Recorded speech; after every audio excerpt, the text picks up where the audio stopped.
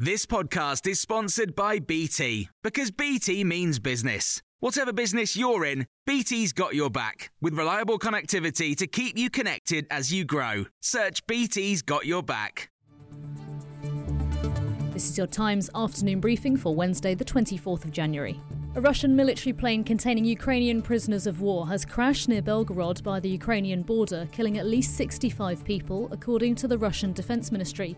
Times Radio's Uma Gurav has more. A video posted on the app Telegram by a channel linked to Russian security services appeared to show a large aircraft falling towards the ground and exploding in a vast fireball.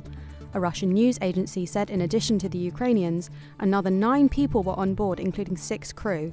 The Kremlin says it is looking into the situation.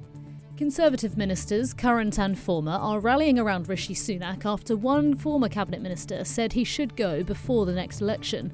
The former Levelling Up Secretary, Sir Simon Clarke, wrote in The Telegraph that the Prime Minister has gone from asset to anchor.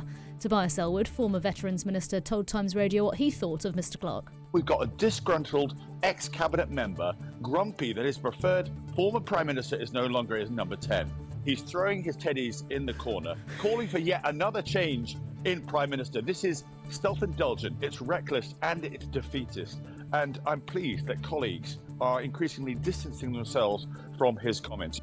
Organisations representing businesses and postal staff say they do not like the idea of cutting the letter delivery service down from 6 days a week. The head of Ofcom has told Times Radio that the Royal Mail must modernise if it's to be sustainable.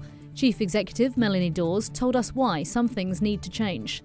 The number of letters we're sending has gone down from 14 billion just over a decade ago to 7 billion today. And that size of change, together with, of course, a huge increase in parcels, we're massively sending more parcels and bigger parcels by the week. But all of that does mean I think we have to look at this, and that's what we're opening up today. We want to have a bit of a debate about what matters for the future. Nottinghamshire police say they should have done more to arrest Valdo Calacane, who killed 3 people in the city last year. He pleaded guilty to manslaughter yesterday, and his sentencing hearing continues today.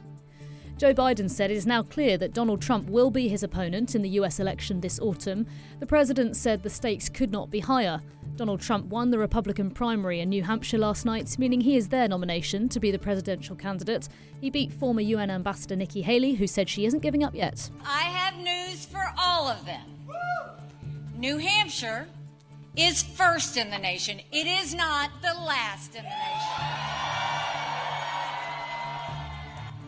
Israel and Hamas have moved closer to a 30-day ceasefire in Gaza, according to sources who've spoken to Reuters. It could also include the release of Israeli hostages and Palestinian prisoners.